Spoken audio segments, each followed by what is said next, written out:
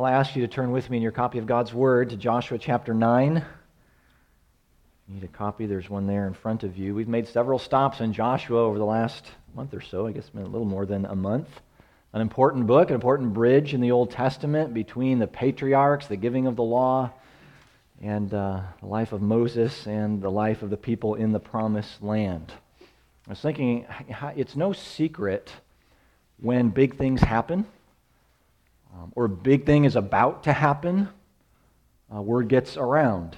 Just thinking about this season. We're entering into a tropical storm, hurricane season. Maybe you've seen that on the Weather Channel or other places. And so when that high pressure, goes over the warm moisture in the Gulf or the Atlantic, and that starts to swirl and starts to form, well, we hear about it, or at least on the coastal states, just to get ready, make preparations in case it moves in our direction.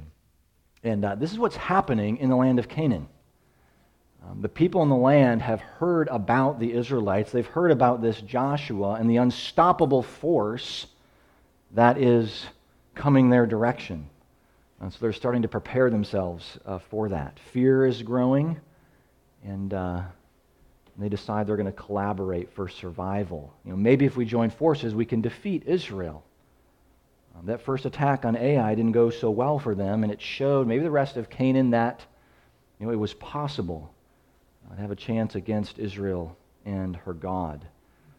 But instead of their hearts melting before the Lord, as it was for the people of Jericho, their hearts are hardening, ready to fight here. But there's one group, one people that try a slightly different tactic than this. Due west of where the Israelites are camped in Gilgal here, in the high country, is the city of Gibeon.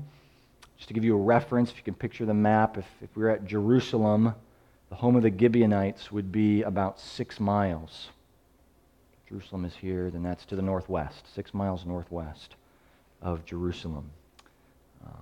So with Jericho defeated, Ai, now the north is defeated, Gibeon to the west would likely be the next stop for the Israelites. So fear is spreading through the land, pretty strong at Gibeon, and they come up with a plan that we're going to read about. So you can follow along with me, the first 15 verses of Joshua chapter 9. As soon as all the kings who were beyond the Jordan in the hill country and in the lowland, all along the coast of the great sea toward Lebanon, the Hittites, the Amorites, the Canaanites, the Perizzites, the Hivites, and the Jebusites heard of this, they gathered together as one to fight against Joshua and Israel. But when the inhabitants of Gibeon heard what Joshua had done to Jericho and to Ai, they on their part acted with cunning and went and made ready provisions and took worn-out sacks for their donkeys and wineskins, worn out and torn and mended, with worn-out patched sandals on their feet and worn-out clothes. And all their provisions were dry and crumbly. And they went to Joshua in the camp at Gilgal and said to him and to the men of Israel, "We have come from a distant country, so now make a covenant with us." But the men of Israel said to the Hivites, "Perhaps you live among us, then how can we make a covenant with you?" And they said to Joshua, "We are your servants." And Joshua said to them, "Who are you, and where do you come from?" They said to him, "From a very distant country your servants have come, because of the name of the Lord your God, for we have heard a report of him and all that he did in Egypt, and all that he did to the 2 kings of the Amorites who were beyond the Jordan, to Sihon the king of Heshbon, and to Og king of Bashan, who lived in Ashtaroth." So our elders and all the inhabitants of our country said to us, "Take provisions in your hand for the journey and go to meet them and say to them, 'We are your servants. Come now, make a covenant with us. Here is our bread. It was still warm when we took it from our houses as our food for the journey on the day we set out to come to you. But now, behold, it is dry and crumbly. These wineskins were new when we filled them. Behold, they have burst. These garments and sandals of ours were worn out from the very long journey.' So the men took some of their provisions, but did not ask counsel from the Lord. And Joshua made peace with them and made a covenant with them to let them live. And the leaders of the congregation swore to them. We'll stop there for the moment. In God's holy word, let's pray together. Lord God, you are working your word to perform it, and not one utterance that you have given to us will return to you empty.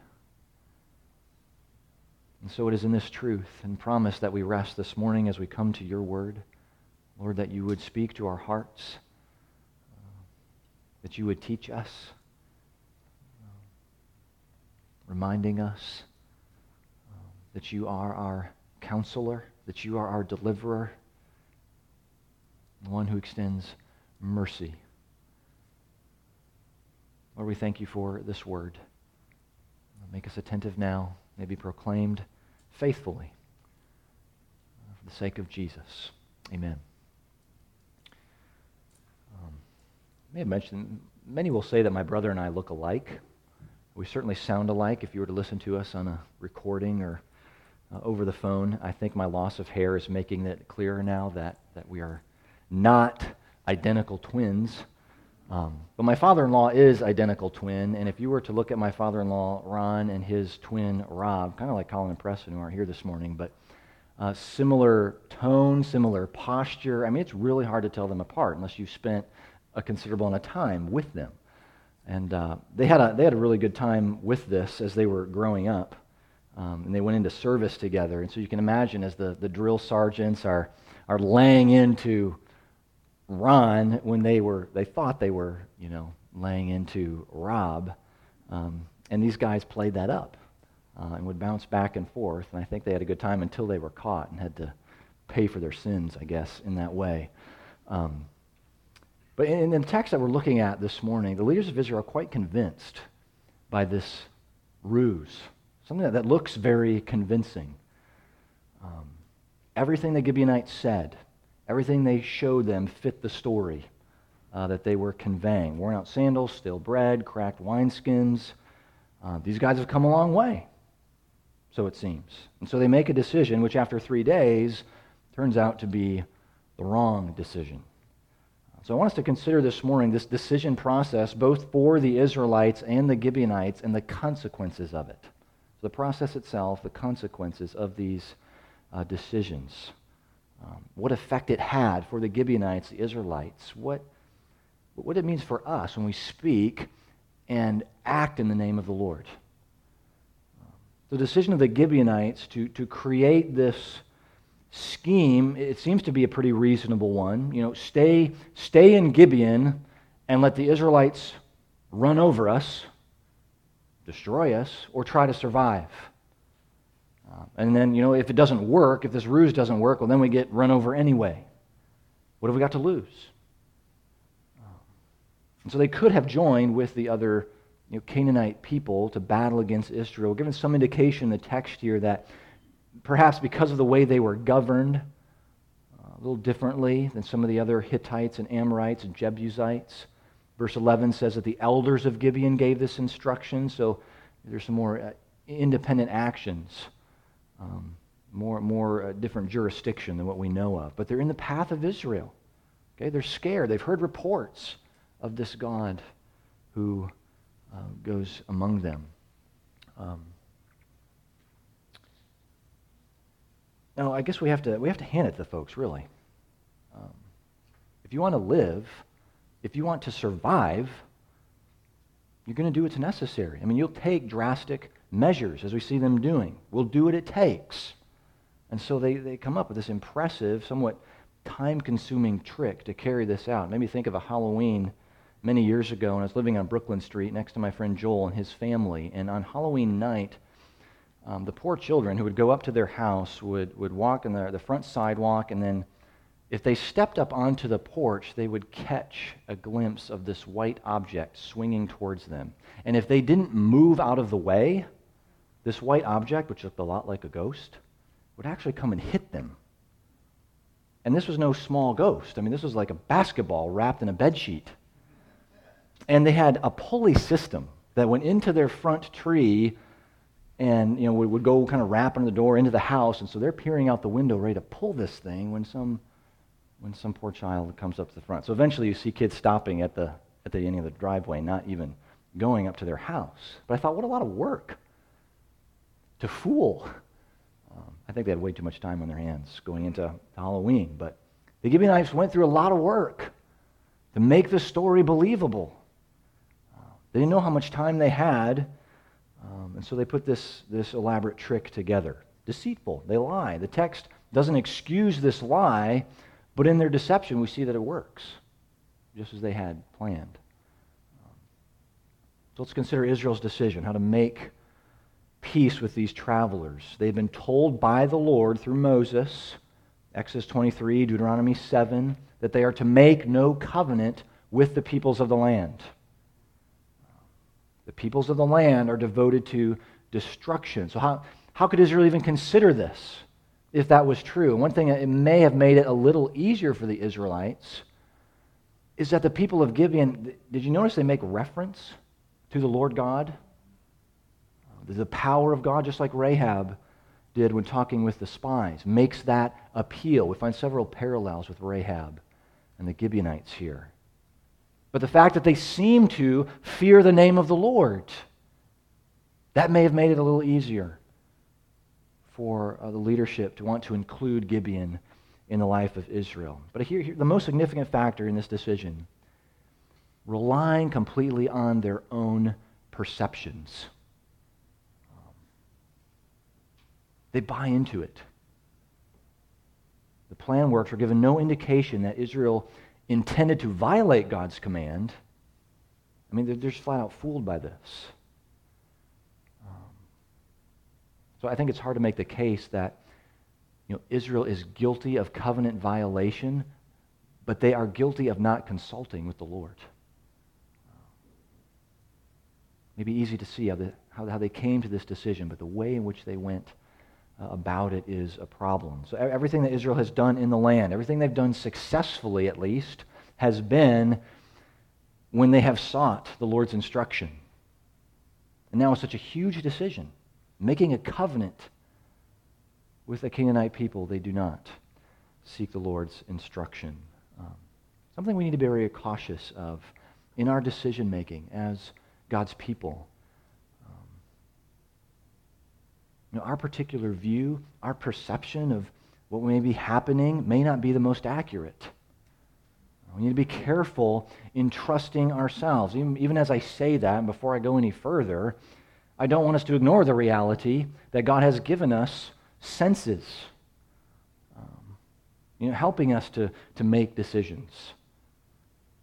You pull a piece of meat out of the freezer and you're overwhelmed by the stench. Not a real hard decision to throw that away. Or you see flames coming from your neighbor's house. Yes, you should pray at some point, but you don't need divine revelation from the Lord to make a decision. You make the call. You ensure that folks are safe. But the danger comes when our default mode in making decisions, whether they be small decisions or bigger decisions, is when it's based on our perceptions or feelings instead of on our knees before the Lord. Really popular belief, popular saying, it's certainly the Disney theology, becoming more ingrained in our educational system is, what does your heart tell you? What does your heart say? It sounds so simple, doesn't it? And so appropriate. I mean, this is who I am. This is my heart. You be true to yourself, true to your feelings. Follow your heart. That's why it's so tempting to believe. Recent article, Janie B. Chaney, she's a commentator for World Magazine. Love the way she thinks and writes. And she was reflecting on this phrase, follow your heart, and she notes that the message from the psalmist, as well as the Apostle Paul, was, test me, O God, and try my heart. Try your heart, follow your heart. It's a one-word difference. One word that goes from self-examination to self-sovereignty. Jesus gives some examples of what our hearts, stained by sin, tell us. Out of the heart come evil thoughts, murder, adultery, sexual immorality, theft, false witness, slander. See that in Matthew 15. That's not a good track record. The heart is deceitful above all things, desperately wicked, the prophet Jeremiah tells us. We cannot trust our hearts because the rebellious heart rejects God in his ways. Now, a new heart, the heart of flesh, the heart that we have in union with Christ, this seeks God in his ways. This is the heart of faith, the heart that believes the promises of God. You say, well, which one do we listen to? Do we have two of them? As disciples of Christ, we've been given a new heart. But the old way still speaks to us, still tries to influence our decision-making. And so the old heart, the old way will twist and pervert every thought, every decision that we need to make. And it perverts it in a way so that that decision is for our own glory and not the glory of God. The new heart, different goal altogether, moves toward the glory of God, pushes us to believe in the promises that God has made. So does it mean you ignore your innermost feelings when making a decision? No, God has given us those emotions, those perceptions, but we need to be ever so cautious in trusting those innermost feelings when making important decisions. Wise, discerning, needing the help of the Holy Spirit to listen with a heart of faith. Apostle Paul says that what we see, what we pick up by our perceptions is only temporary. We're to walk by faith, not by sight. Great example of this in the Tales of the Kingdom allegory, beautiful, well-written allegory by David and Karen Maines. And one of the main characters in this story is Scarboy. And Scarboy has been given a new name. His name has been changed to Hero, but he's been told by the enchanter that seeing is believing. What you see is what is real. Trust your perceptions. But it doesn't quite resonate with him. There's something about that, what his mother taught him, that doesn't seem quite right. So as Scarboy makes his way and risks his way towards the great park, he keeps thinking about this issue of trust. Seeing is not believing. Faith in the promise of God, faith in the finished work of Christ, our union with him as our guide. He is our guardian, the decisions of life before us. Trust in the Lord with all your heart. Lean not on your own understanding. In all your ways acknowledge him, and he will direct your paths. So the leaders of Israel were fooled. Their perceptions were wrong. It was such a big decision. They do not seek the Lord. And there are consequences for this, consequences for all involved. We're going to reverse the order here and look at the consequences for Israel and then come back to Gibeon. So Joshua, as a representative, the leader here, he makes peace with the Gibeonites. They take an oath to let them live, and no sooner they sign the dotted line than they uncover the truth. They were tricked. So what's the solution? They were tricked. They didn't play fair, so deal's off, right?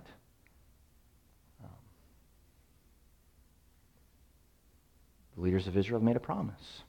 They made a covenant with this people. Let me read verses 8 and 9. The people of Israel did not attack them because the leaders of the congregation had sworn to them by the Lord, the God of Israel. Then all the congregation murmured against the leaders. But all the leaders said to all the congregation, "We have sworn to them by the Lord, the God of Israel, and now we may not touch them." So they had made a promise to let these people live before God. You can imagine the logistics that went with this and assimilating these people into the life of Israel. But you notice the internal consequence of this decision. Verse 18, "Then all the congregation murmured against the leaders." There's a loss of trust among the people. And it could be that they were mad that they couldn't just go into Gibeon and take the plunder and the spoils, but there seems to be a weight here on their frustration over this covenant decision. Okay, why did you do this? Why did you not seek the Lord? What is this going to mean for us? You can sort of hear those behind-the-scenes side conversations.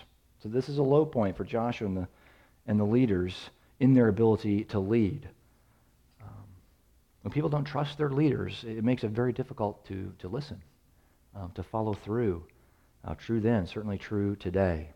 But we need to know just how Joshua and the leaders respond. They had messed up in not seeking the Lord's counsel, Okay, we get that comment in verse 14, but they don't mess up again in trying to fix it.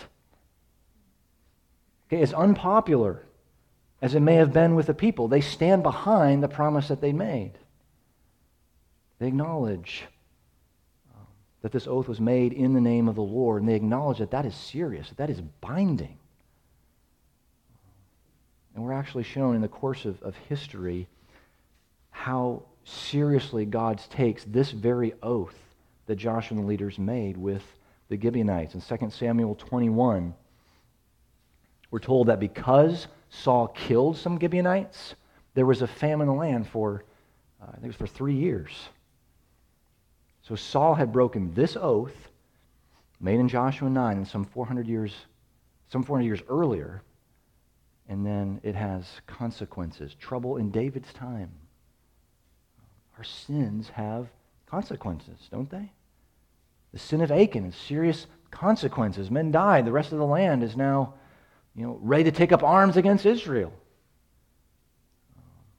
Israel has to assimilate and protect an entire group of people now because the leaders saw some of these provisions and took them for themselves. Didn't offer a prayer. Do you think your sin, however small, matters in the world that we're living in?